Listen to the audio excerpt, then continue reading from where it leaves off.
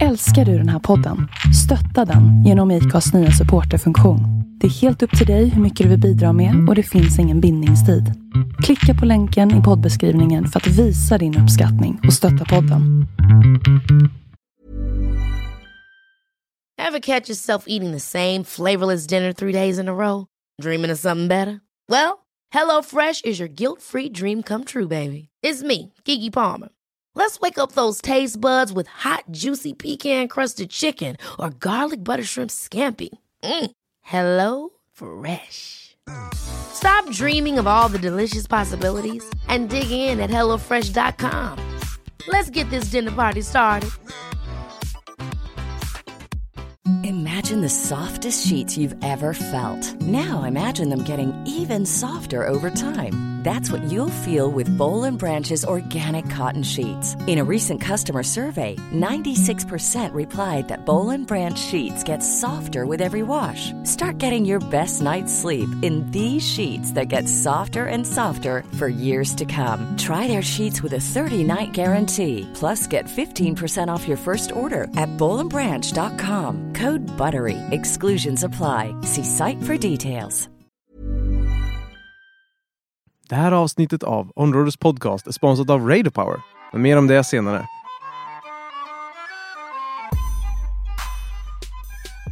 In this week's episode, we sat down with Kyle Mohan, who's a professional drifter in the US, and we jump into the conversation here where we talk about the new generation MX-5 and why Kyle chose to run that for the 2016 Formula Drift season. Enjoy the show. We were making the horsepower, but it just never, in the past couple of years, I had a hard time keeping up. Handling was great, angle seemed great, but it just seemed a little slow to respond. And so I started looking at Mad Mike and even, Turk, Gucci, Osbo, all with smaller cars. And Saito, struggling in the Skyline but doing good the year before in the SC chassis. And all of a sudden I started to see that maybe I needed to go to a smaller chassis. But didn't you try to lighten the car over the season? We spent so much time and money lightening the RX-8, and it got better. But because that chassis, the RX-8 chassis, was so old, at the time the rulebook called for heavier wall tubing on the roll cage. I made it excessively strong, so there were some areas that I just didn't want to cut the car apart. So with the evolution of the sport, the horsepower jumps, the amount of smoke that we're getting off tires, in GT radial tires, I was watching Chelsea Denofa, get some serious smoke, and the RX-8 wasn't getting it. And we came to the determination that we needed to be lighter. Light as possible, and that when I would hop in my RX-7, I always did well. So we were like, what can we build that's still going to represent Mazda, still going to represent Mazda tricks, represent Kyle Mohan, because we've got our brand over here. We've created our own product line revolving around rotary parts and what we do. I've got porting templates and power steering brackets, and it's all about the rotary. And I was like, Ariyama Miya can make it work. They've got the third generation RX-7. They went from the RX-8 back to the third gen. And I was like, there it is. It's like if Ariyama Miya went back to a lighter chassis and is competitive, if Mad Mike went to a lighter chassis and is competitive, if the champions in Formula D are running smaller chassis, even if they're not light, and being more competitive, then there's my choice.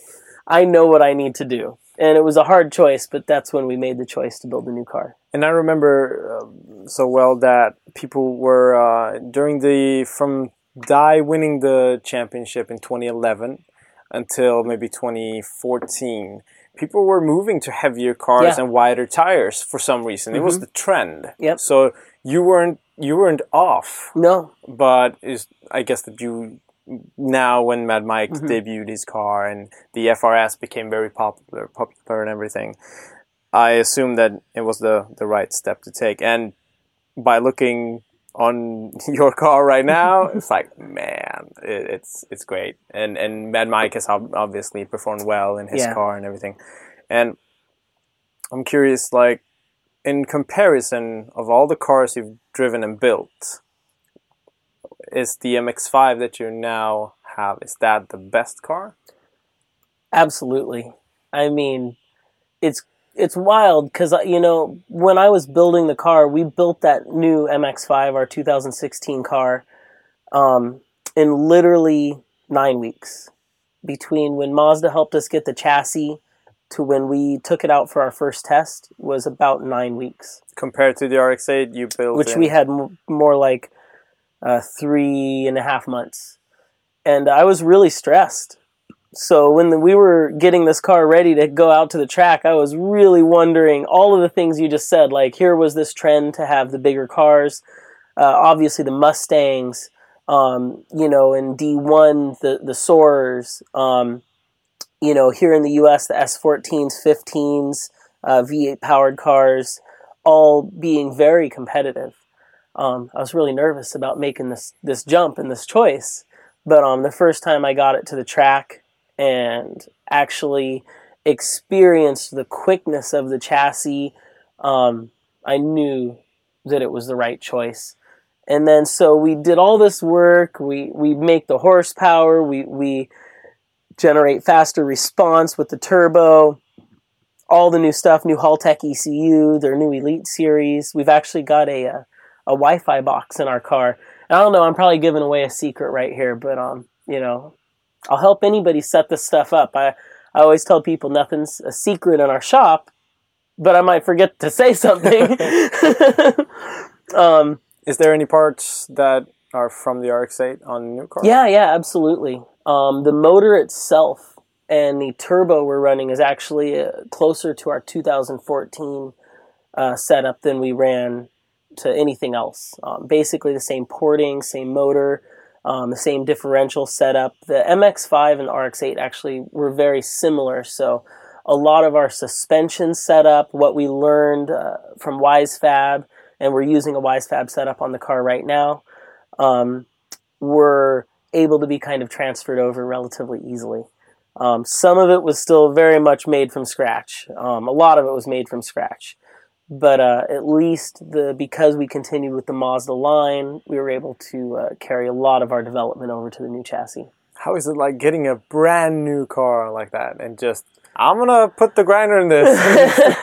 Oh, the first day we took the car out to Willow Springs, and, you know, we got the GT radials on there, and got all these new parts, brand new turbo from Turbonetics, everything's still shiny. It's like just the little bit of, you know, steam and smoke is still coming off from the fingerprints, and I was so nervous. Like, you know, I didn't want to scratch the window, I didn't want to scratch the roll cage, you know, and so we joked, we were like, really all we wanted to do that day, and this was only a couple weeks before Formula D's first round, was just make sure it didn't catch on fire, that, you know, the tires cleared the fenders, and really basic stuff. And we ended up laying down some good laps and having a lot of fun. Gucci was out there testing, and nobody had seen the car, so we rolled up, and the whole Gucci team was like, kind of like, what is this?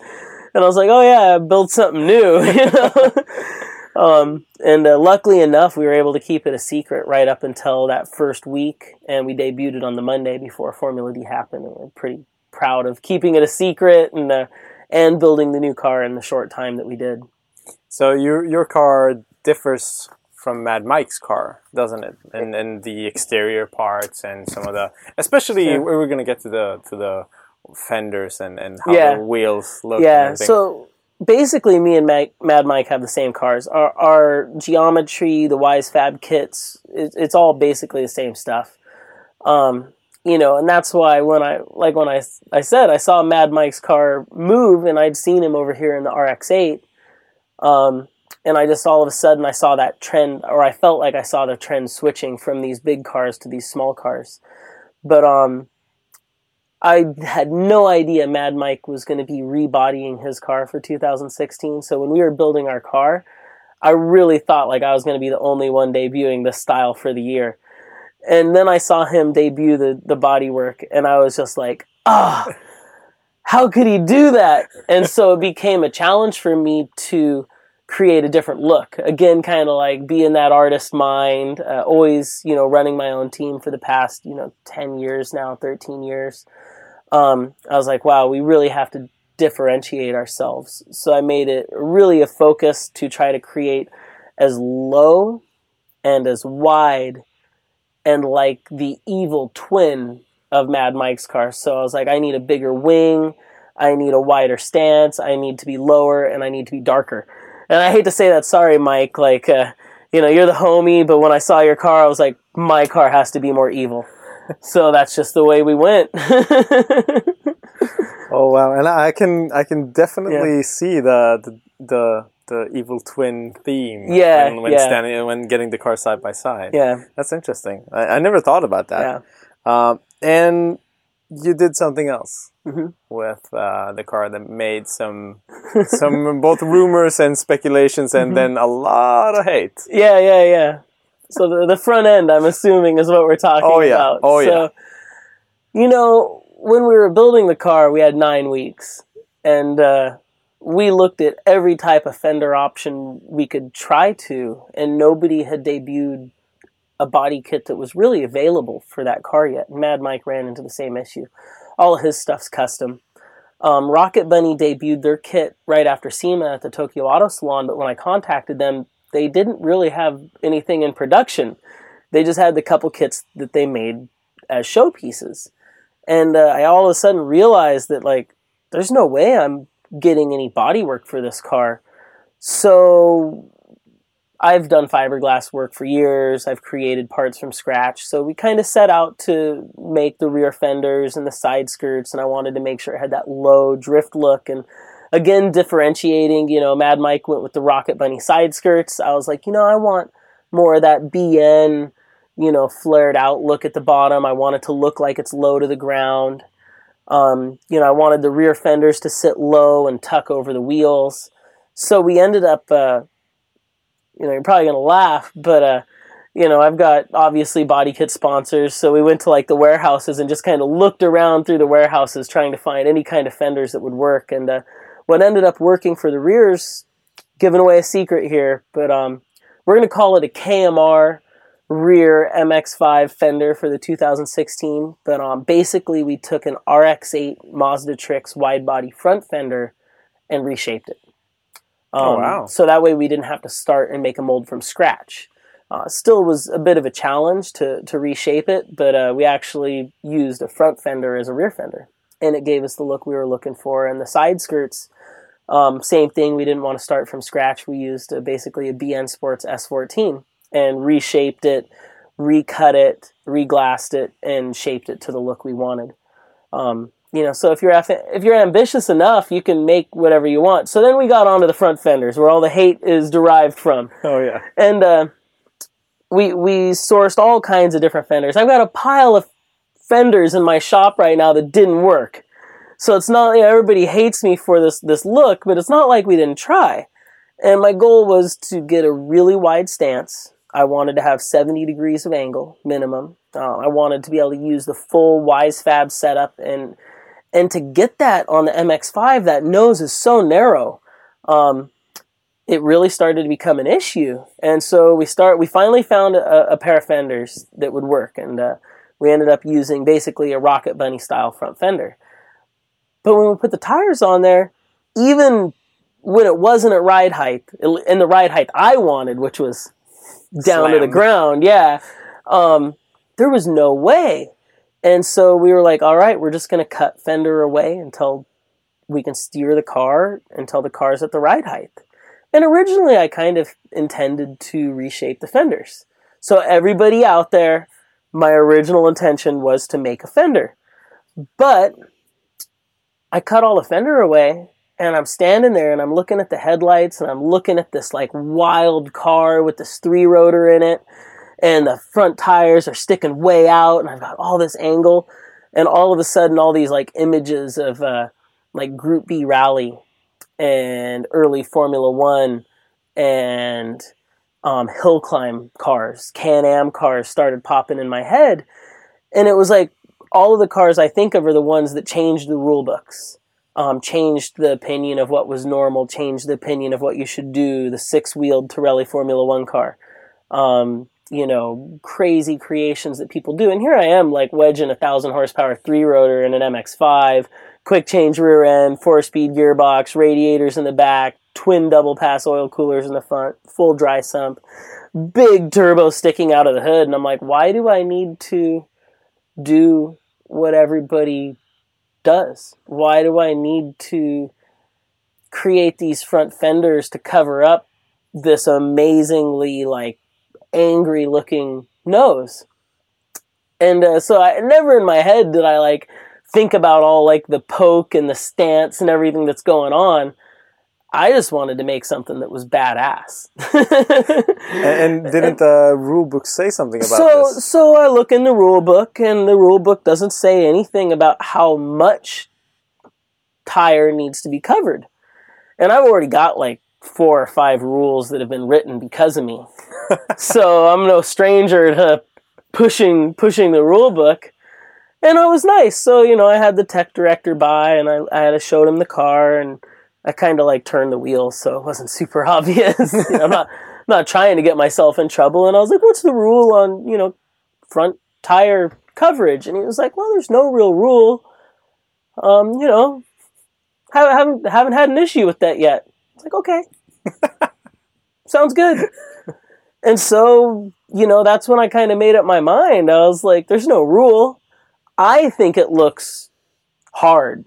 I think it looks crazy. It does. Like it or hate it, I don't mind. I mean, the people that hate it, I totally understand. Yeah, it's not traditional. It's not the Haraguchi, Orido, Nomuken style.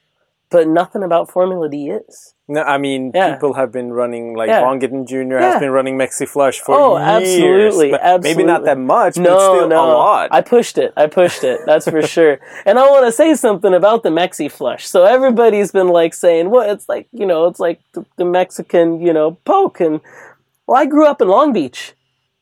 I'm from Southern California.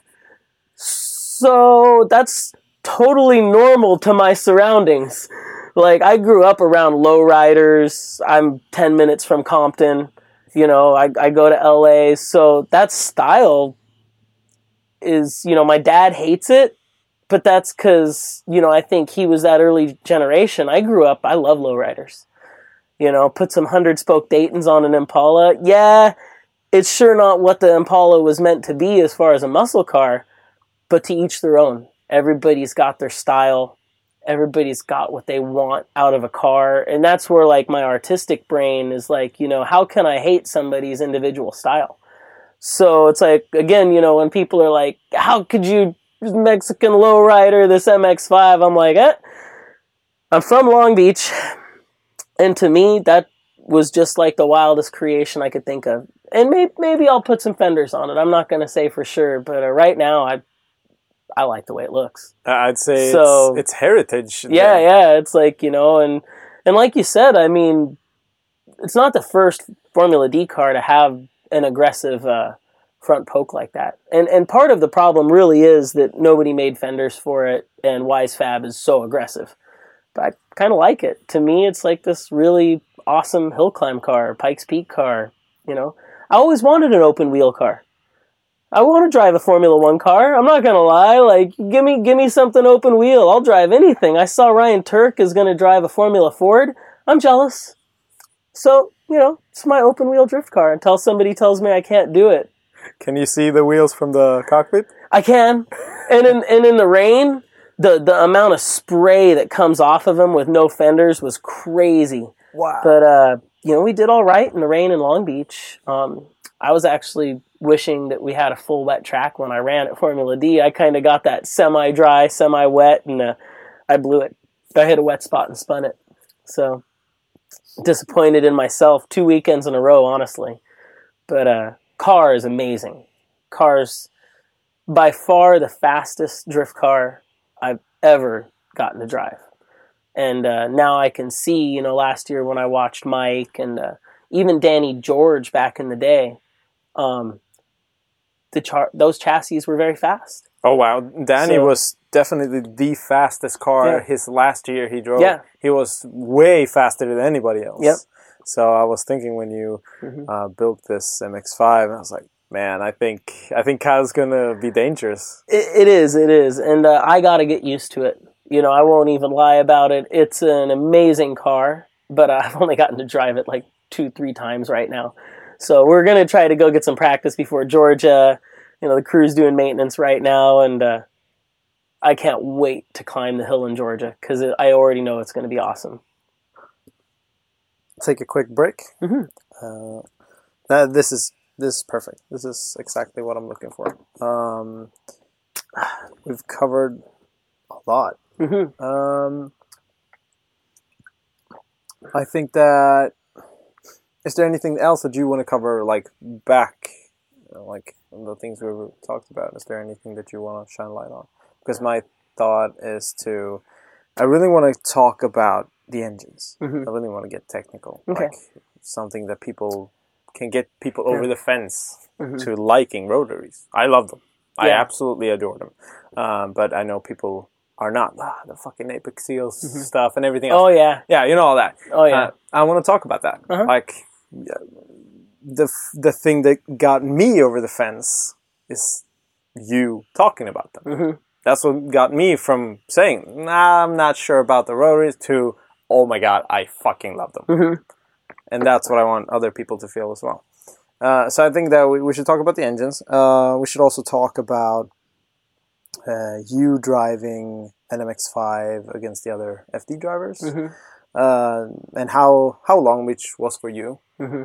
And also looking forward to like the other events. Yeah. And what you aim for. And also, I think we'll start there and we'll see where things takes us. Okay.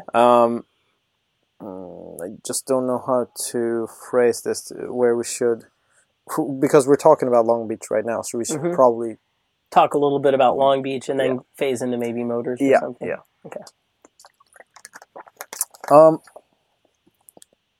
Speaking of Long Beach, I mean, the weather was. I heard. I'm not from around here, but I heard this is the first time it has rained in Long Beach during FD, like as of the actual elimination rounds. Yeah. I think this year was the first time that we actually got rain during eliminations at FD in Long Beach. I had the opportunity to drive Long Beach in the rain in, I think, 2012, but that was during the team drift at the Long Beach Grand Prix. Oh, yeah. So it was kind of a unique experience. And because it's a street course, you get the oil seepage up from the ground when it rains. Long Beach, it doesn't rain a lot, so the buildup's pretty bad. And then on top of it, the FD course has multiple transitions between asphalt and pavement. That's right, because it's a parking It's lot parking lot and a street. Oh, yeah. So it's horribly inconsistent. And I was really unsure about taking the brand new car out in the rain, a convertible in the rain at Long Beach for basically the first day of competition driving. That's right. You didn't have a roof on it. No roof. Right. So luckily enough, it wasn't bad at all. So, we kind of made a little Lexan, like just canopy for me to keep the rain off of me. And we went out there and it was actually surprisingly good. The GT radials are a good rain tire. And even though I'm from California and I'm not supposed to be a good rain driver, I've had some decent success in the rain. So we got lucky. I kept it out of the walls. And, we did all right out there. It was an interesting first round, though. I mean, I think it's the first time in Formula D's history that they've ever had to cancel basically qualifying. Yeah, that was weird. Yeah. Never happened in the 13 years of Formula D's history. But I personally think they made the right choice. They'd already crashed 5 cars, and did we really even need to crash those 5? I think it was pretty obvious that the majority of the field was really having a hard time getting through the turns, depending on the tire you were running, depending on the car and the size and how it handled. It seemed like it was a really, really difficult track for a lot of people. And although I'm always in favor of giving the best show possible, my personal opinion was we needed to give the best show possible on Saturday. And if we went out there and qualified, I know I would have been trying to get first place. I'm not going to go out on the track and not try to win. Even if the crew tells me 100 times over, take an easy run, don't worry, you'll qualify. as a driver, you get to the line, you see red, I go for it. That's just how I am. And, I don't think any of us needed to go out there for qualifying. And so I think it was an unfortunate decision, but I think it was the right decision that Formula D made. That way we got to have a full field on Saturday, and it turned into a really good event. GT Radial, Chelsea Denofa, first place. I got to give a shout out to the homie. It was awesome watching him do it. I went out in the first round. I spun in the hairpin. I'm going to say that I hit a wet spot, but, I don't know. I was pushing really hard. The car was brand new. The car just looped on me in the hairpin, and whether it was wet or it was me, it's hard to say, but hopefully, the next rounds we'll have some success with it. So I'm interested in, like, what's it like building a brand new car? Everything is literally brand new for you, and putting that car on the start line for the first time in Long Beach. I know you did some testing, but Willow is a very wide track. There's actually a lot of room to make mistakes. Yeah. In Long Beach, it's a whole other ball game. Like, what's the first lap for you? Is that like, I guess it's going to work out, or? I got to say, I don't think about it. Once I'm in the car and I'm lining up and you do your burnout in the burnout box, I don't think about it being a new car. I don't, it's like people have asked me, because I've had some hard crashes. And when you come back from one of those, are you thinking about it? And it's like, I guess I'm lucky. Once I'm in the car and I'm strapped down, all I think about is driving.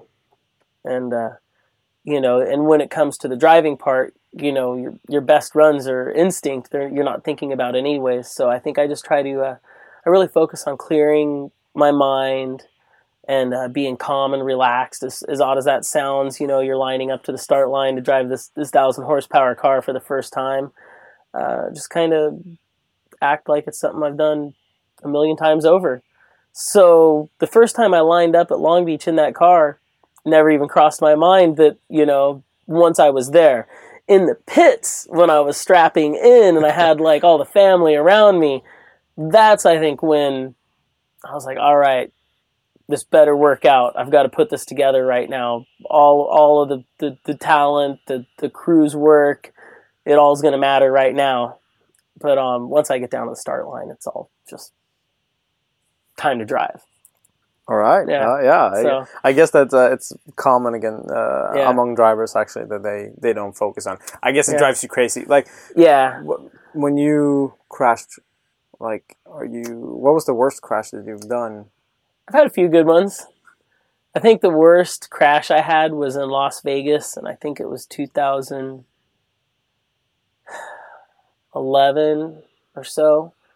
And we'd been doing some work on the car in between top 32 and top 16. And somebody had undone an Adele clamp that held down a brake line. And, I didn't notice. The crew member obviously meant no malicious harm. Lesson learned. Always pay attention to what the crew's doing, and crew needs to pay attention to what they're doing. And so without that Adele clamp holding that brake line down, it was braided stainless. I did my first battle against Michael Essa, and we got a one more time. And when I stopped for the one more time call, I had turned my wheels just to kind of hold the car. I don't like to keep my foot on the brakes. Turn the wheel, locks up the diff a little bit so you don't roll away. And when I turned the wheel, it kinked that brake line, braided stainless line, over towards the turbo manifold. And, no idea at the time. And so I line up to the start line, and I put my foot on the brakes, and it's fine. Everything seems fine. And we launch, and if I remember correctly, Formula D clocked me at like 114, which was one of the fastest initiations of the night. And, I'm not going to lie, Essa and me had talked before the event, and he was like, hey, I think you're faster than me. Give me a little pace off the line. And so the first run, I paced him. And we got it one more time, and I was like, well, that's dumb. I want to win. So I'm going to nail it. And my crew was like, hey, put no offense to Essa. He won a championship, so he's done fine for himself. This was before that. And he was like, hey, guys, put Essa away. And I was like, all right, I'm going to go for it. and I knew we had top speed on him. And so I went in there with all my effort, just lighting the tires, 4th gear, and Formula D, I think, said 113, 14, 15, something like that. And I whipped in and went for the foot brake just to set the front end, and I felt it pop. Like, I felt the brake start to hold, and then I felt the pedal pop and go to the floor. And it was the longest, 4 or 5 seconds ever, just sliding, looking at the wall, kind of making a decision. And the first thing that went through my mind was, you're going to crash. Get on the gas or get on the e-brake. What are you going to do? And at the point in time, 2 things went across my mind. If I get on the gas, I might miss the tire barrier, and I don't want to pancake the concrete alone. That's going to hurt. And the second thing was, don't go in nose first. All the money's up there. Don't kill all the money. So I grabbed the e-brake, and my setup was, masters separated, so the e-brake still worked. It was a front brake line that popped, and I grabbed the e-brake and rotated the car and just held the e-brake until I rotated far enough to where I came in with the back end first. And I remember looking at photographers thinking, I hope I don't kill a photographer, as I backed into the tire barrier. And it kind of went, lights out for a moment. I remember being in the air, and I remember hitting the ground.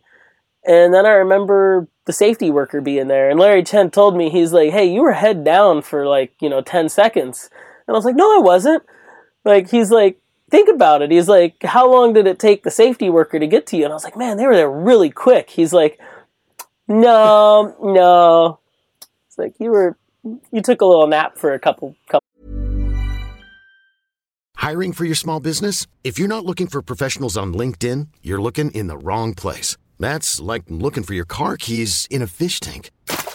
LinkedIn helps you hire professionals you can't find anywhere else, even those who aren't actively searching for a new job but might be open to the perfect role. In a given month, over 70% of LinkedIn users don't even visit other leading job sites. So start looking in the right place. With LinkedIn, you can hire professionals like a professional. Post your free job on linkedin.com/achieve today. Hey, I'm Ryan Reynolds. Recently, I asked Mint Mobile's legal team if big wireless companies are allowed to raise prices due to inflation. They said yes. And then when I asked if raising prices technically violates those onerous 2-year contracts, they said, what the f*** are you talking about, you insane Hollywood ass f- So to recap, we're cutting the price of Mint Unlimited from $30 a month to just $15 a month. Give it a try at mintmobile.com/switch. $45 up front for 3 months plus taxes and fees. Promo rate for new customers for limited time. Unlimited more than 40 gigabytes per month. Slows full terms at mintmobile.com. Ever catch yourself eating the same flavorless dinner 3 days in a row? Dreaming of something better? Well, HelloFresh is your guilt-free dream come true, baby. It's me, Keke Palmer. Let's wake up those taste buds with hot, juicy pecan-crusted chicken or garlic butter shrimp scampi. Hello Fresh. Stop dreaming of all the delicious possibilities and dig in at HelloFresh.com. Let's get this dinner party started.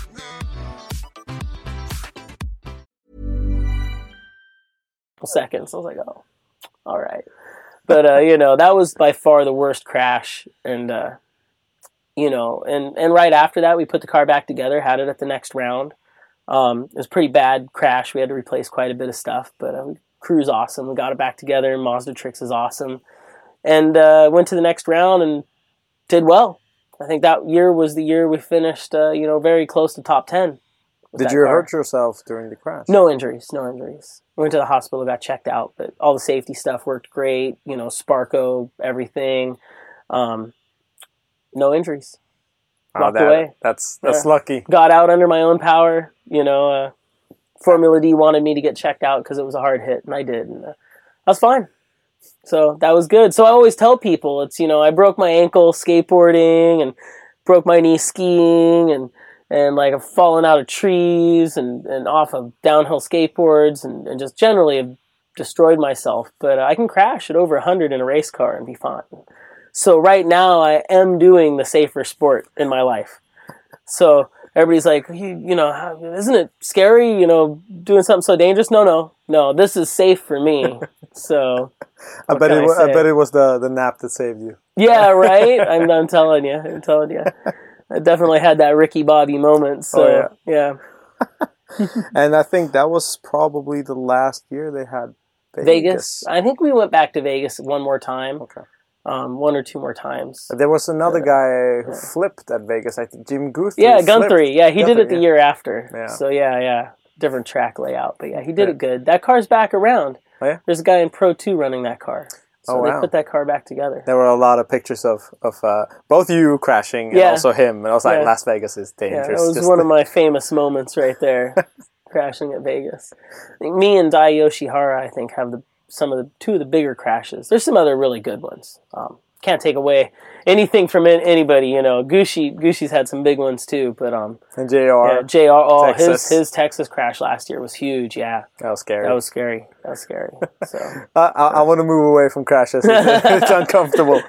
I want to talk a little bit about like your Long Beach event was moderate in the results that you produced, and the reasons were a ton of different reasons. Yeah. But one of them not being the engine.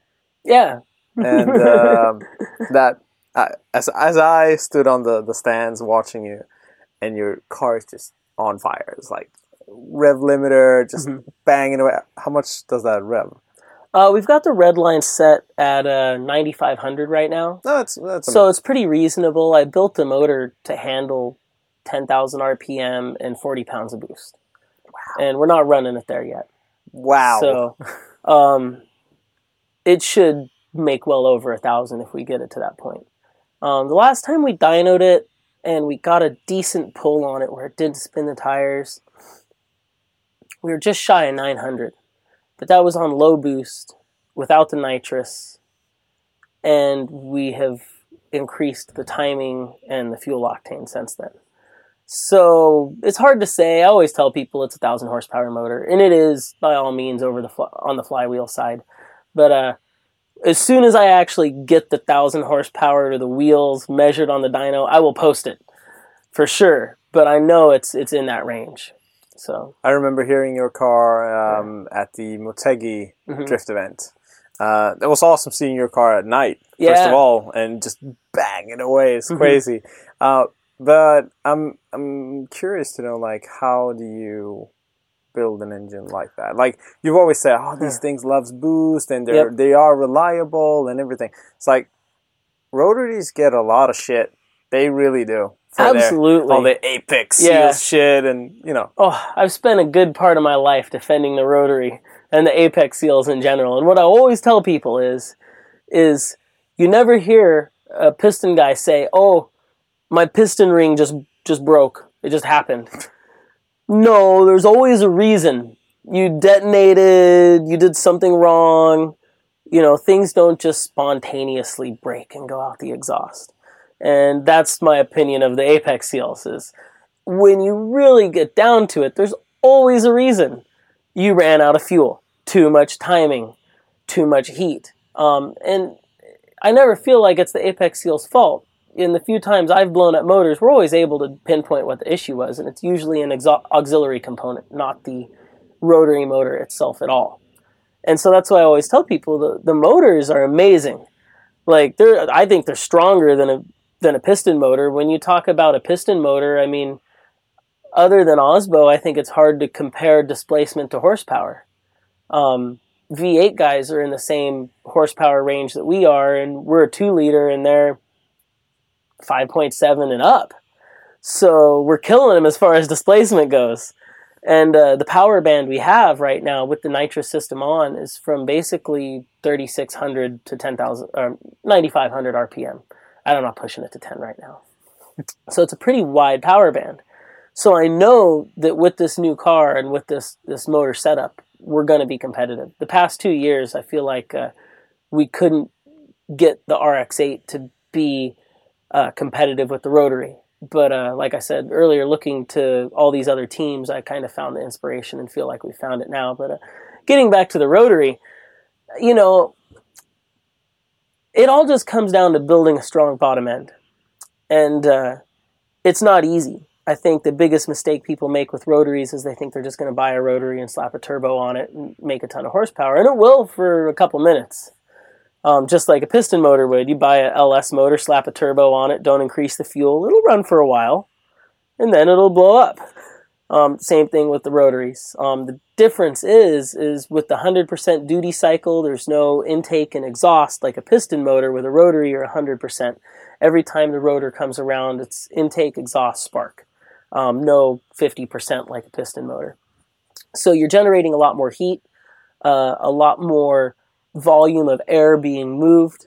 And so everything becomes a lot more important because it doesn't have any time to relax as a air pump, as a combustion engine. So when you're adding all of this up, the fact that you're using a 1.3 liter or a 2 liter motor and you're creating 300 to 1,000 horsepower, if you were working with a piston motor, you'd take a lot more precaution as to tuning a 2 liter piston motor to this high volume of horsepower. But I think people overlook that because the reputation of the rotary is mixed between good and bad. So people buy them and expect the world, but don't take the time to build what's necessary. So the bottom line is fuel system is extremely important. Rotaries have a higher brake specific of fuel consumption, 20% more. So if a fuel pump says it's good for 1,000 horsepower, in a rotary it's good for 600. And don't let anybody tell you otherwise. Fuel injectors, same thing. If it's okay for 1,000 horsepower in a V8, then it's only good for half that in a rotary, if that.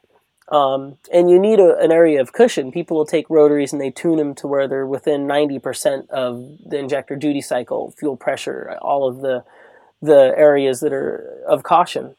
And rotaries, you need a nice cushion. So we never push them, within that 20% threshold of injector duty cycle. We always allow ourselves a cushion because depending on heat, where you are in the atmosphere, elevation-wise, and how the car's feeling, you could easily exceed some of those areas, and that's where you run into detonation. And yeah, rotaries, you detonate, it's done. Coming out the exhaust, coming through the turbo. So I think it's just a matter of taking the time to do a proper setup. If you do a proper setup with a rotary, I've had motors for 7 years make 500 horsepower with no issues. Selling the car to Cambodia right now. Original motor that we had at the Red Bull Formula Drift World Championship.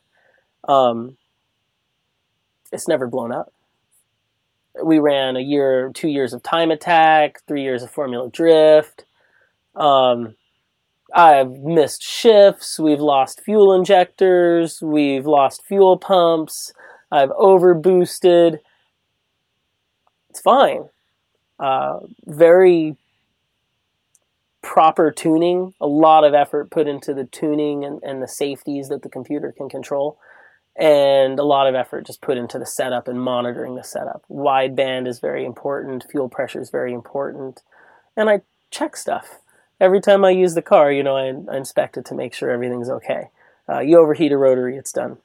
So, but a lot of this stuff, I don't feel like it's different than a piston motor. If you've got a 500 to 1,000 horsepower 2J, you don't want to overheat it. You don't want to detonate it. You probably built the upper end and the lower end. And same thing with the rotaries. If you're expecting to run 15, 20 pounds or more boost, just like a piston motor, you've got to get the studs. You've got to do the machine work. You've got to build it right. And OEM parts. I use OEM parts. A lot of aftermarket stuff out there doesn't last. So I use a lot of OEM parts, and they seem to last the best. So, and I tell people, hit me up.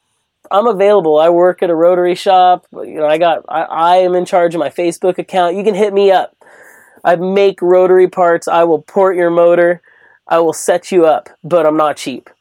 And I'm going to expect to do it right. So you can come to me, but we're going to have to do it right. So just, that's how I like to do it. And that's how, with the help of, Mazda Tricks, and then the recently formed Built to Apex, which is a company I'm partnered in, we have this opinion of either we're going to do it right or we're not going to do it.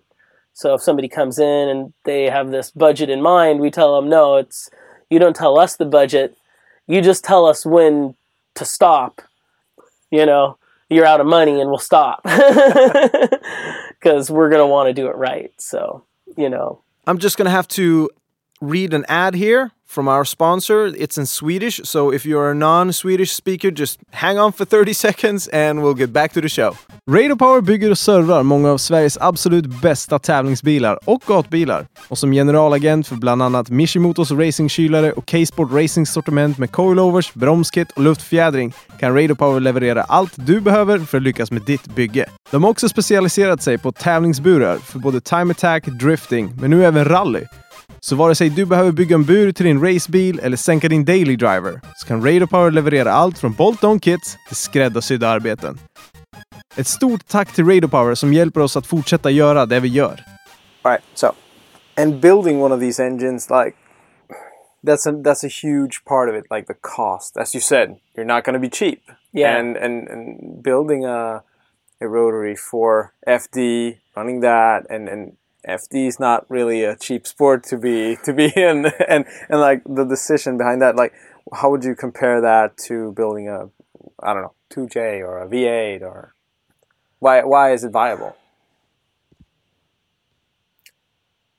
You know, I think no matter what motor you start with, you're going to end up spending a pretty reasonable amount to make it competitive for Formula Drift. You know, to build a 3-rotor the way I like to build them for competition drifting, minus the cost of the block itself, because you're probably going to buy a used 3-rotor from Japan. We bring them in from Japan. It's going to be in the neighborhood of $15,000 to $25,000 for the short block. But at the same time, when I built my V8 car that I run in China, Dun, dun, dun. oops, I just dropped that. You know, when we built the LS car, everybody kept telling me, oh, this is going to be cheap, this is going to be great. And we spent, I think, probably $15,000 on that motor, not including the supercharger. So, you know, that wasn't even a fully built V8.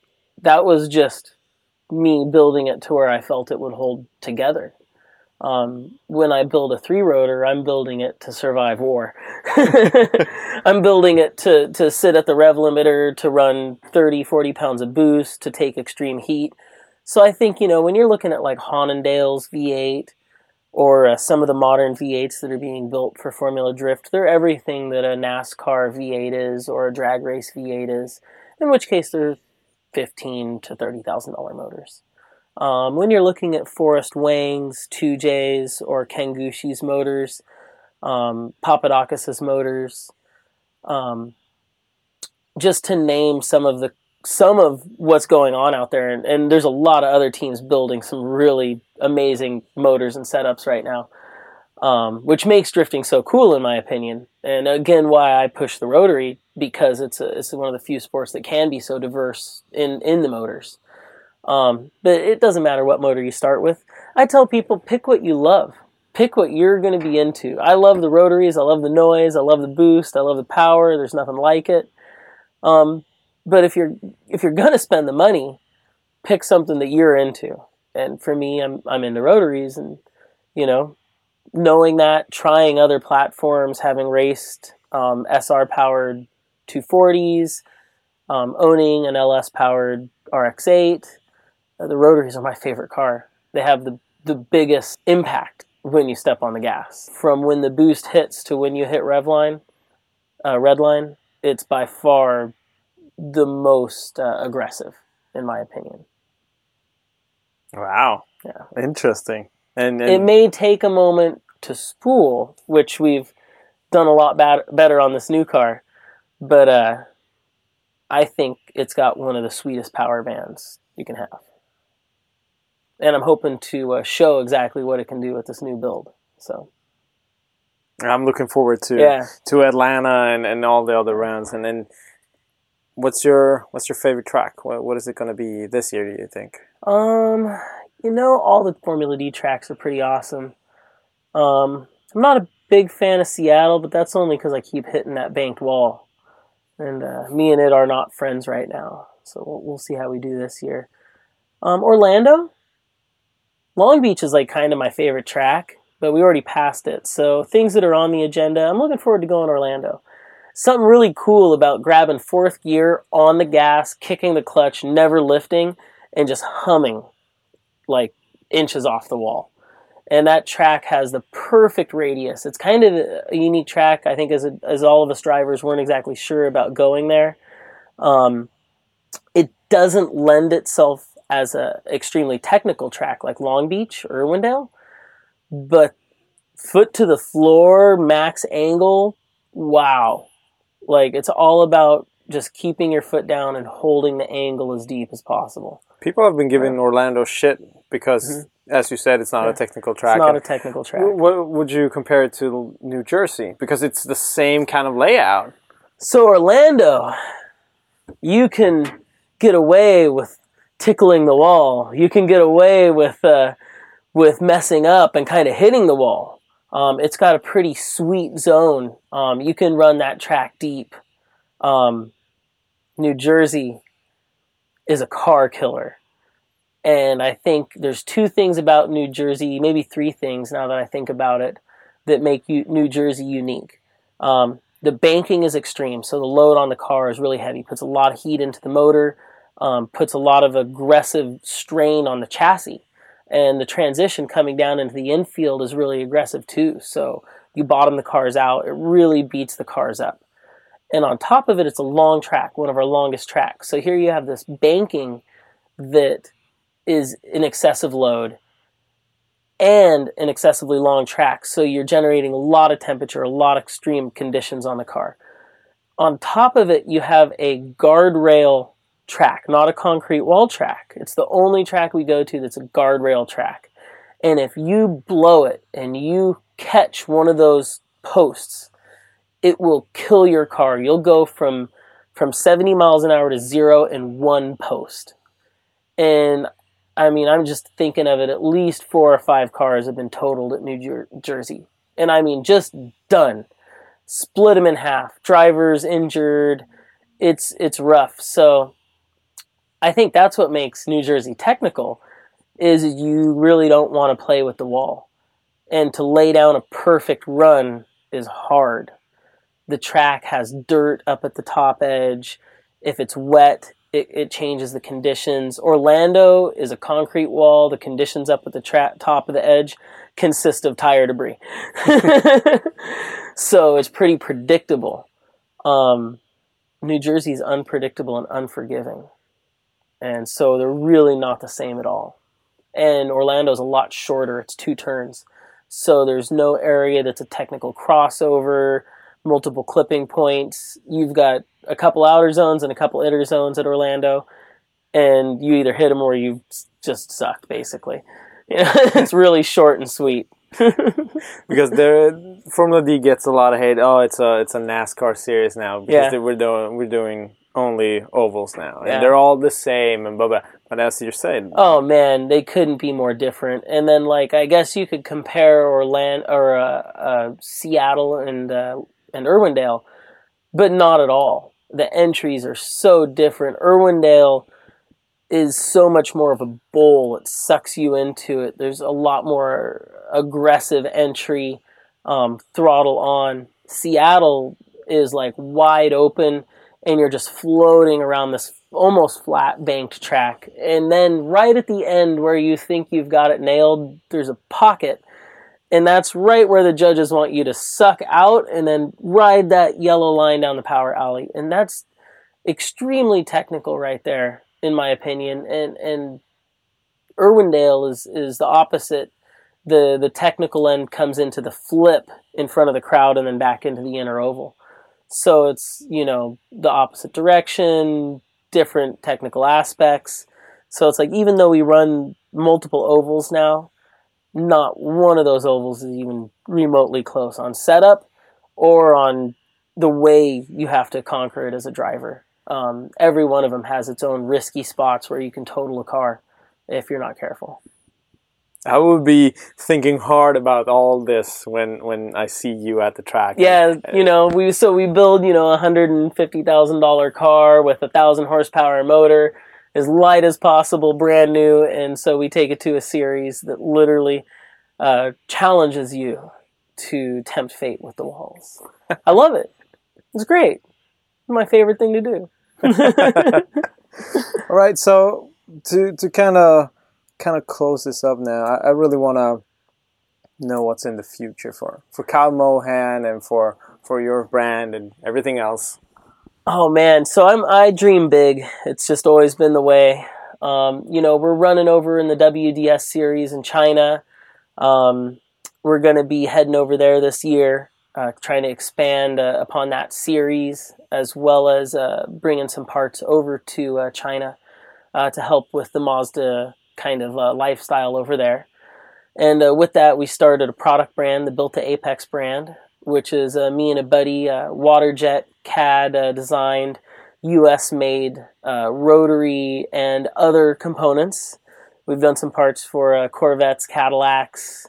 We're working on some Mitsubishi Evo stuff that's not even drift related, but we're happy to design or make products for anybody really. And as far as the racing goes, I really want to get back into time attack. We're talking about taking the RX-8 out to possibly Super Drift or some time attack events, as well as I'd like to do the rolling half-mile race and see how fast it would go. We've been talking with some of our sponsors like GT Radial, Mazda Tricks about maybe doing Pikes Peak in the future.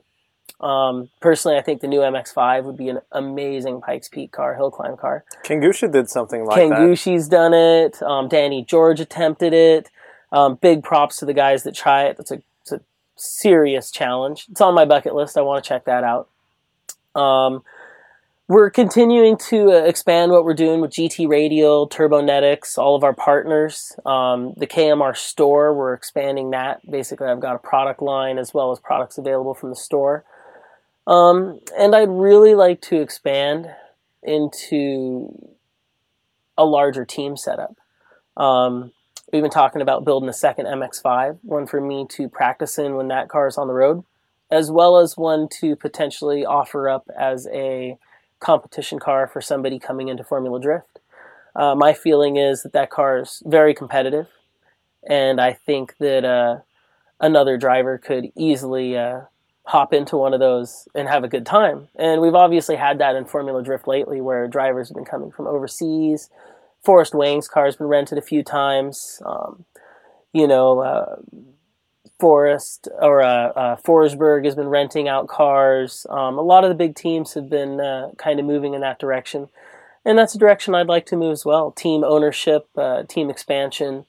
I think we've got a really competitive setup, competitive motors, and are looking forward to what the next few years of drifting bring us. And then you just mentioned that you want to expand as a team, and I just have to shine light on that because I don't think that many people know that there are not a lot of people in your team.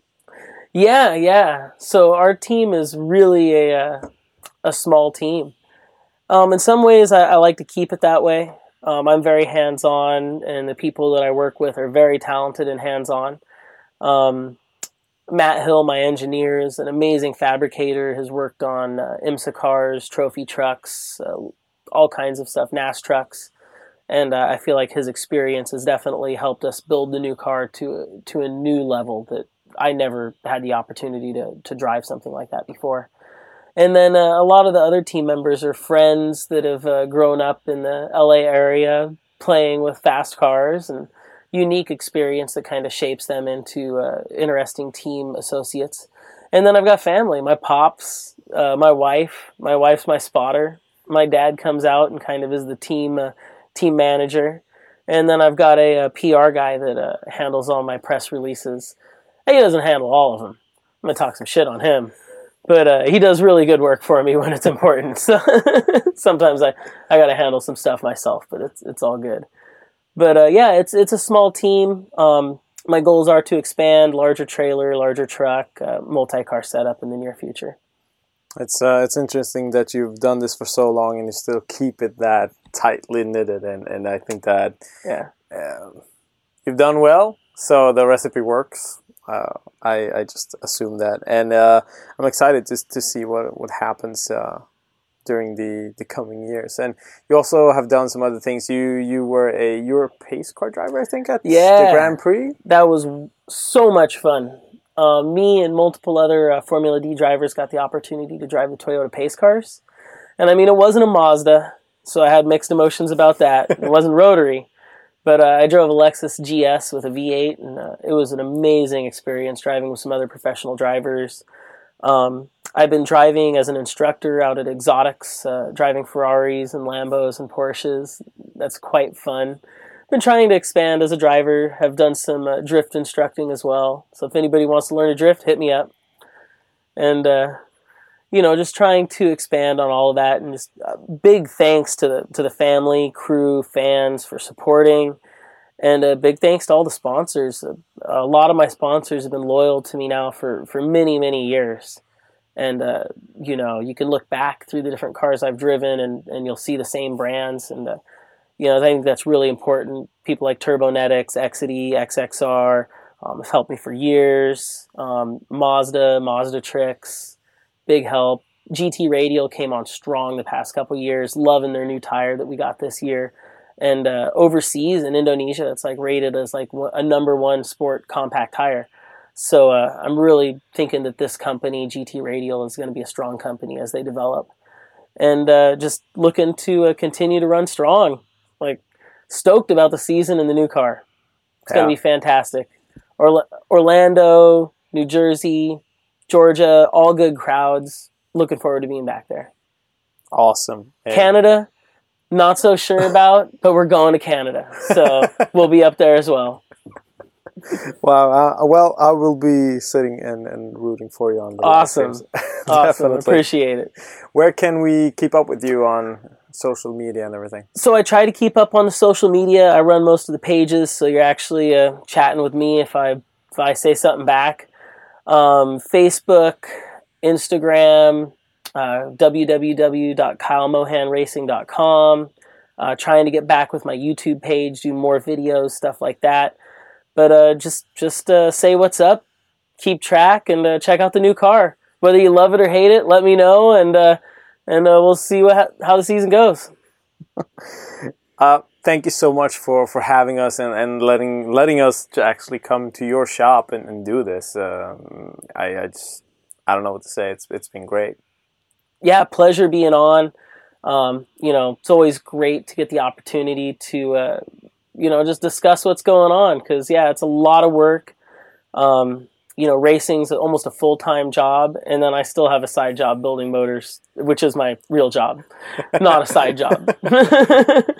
And it's just awesome to get the opportunity to travel around the country and sometimes the world with friends and fellow drifters, and just want to keep doing it. Sounds awesome. All right. We will try to get out of here as fast as possible, and I guess I will talk to you in a very short time period, I guess, during FD or whatever. Yeah, really. Yeah, absolutely. And if somebody wants to take me out to play in a different country, just let me know. I like to drive things fast. So. All right, Kyle Mohan, I'll see you later. Thanks, guys. Thanks. Bye.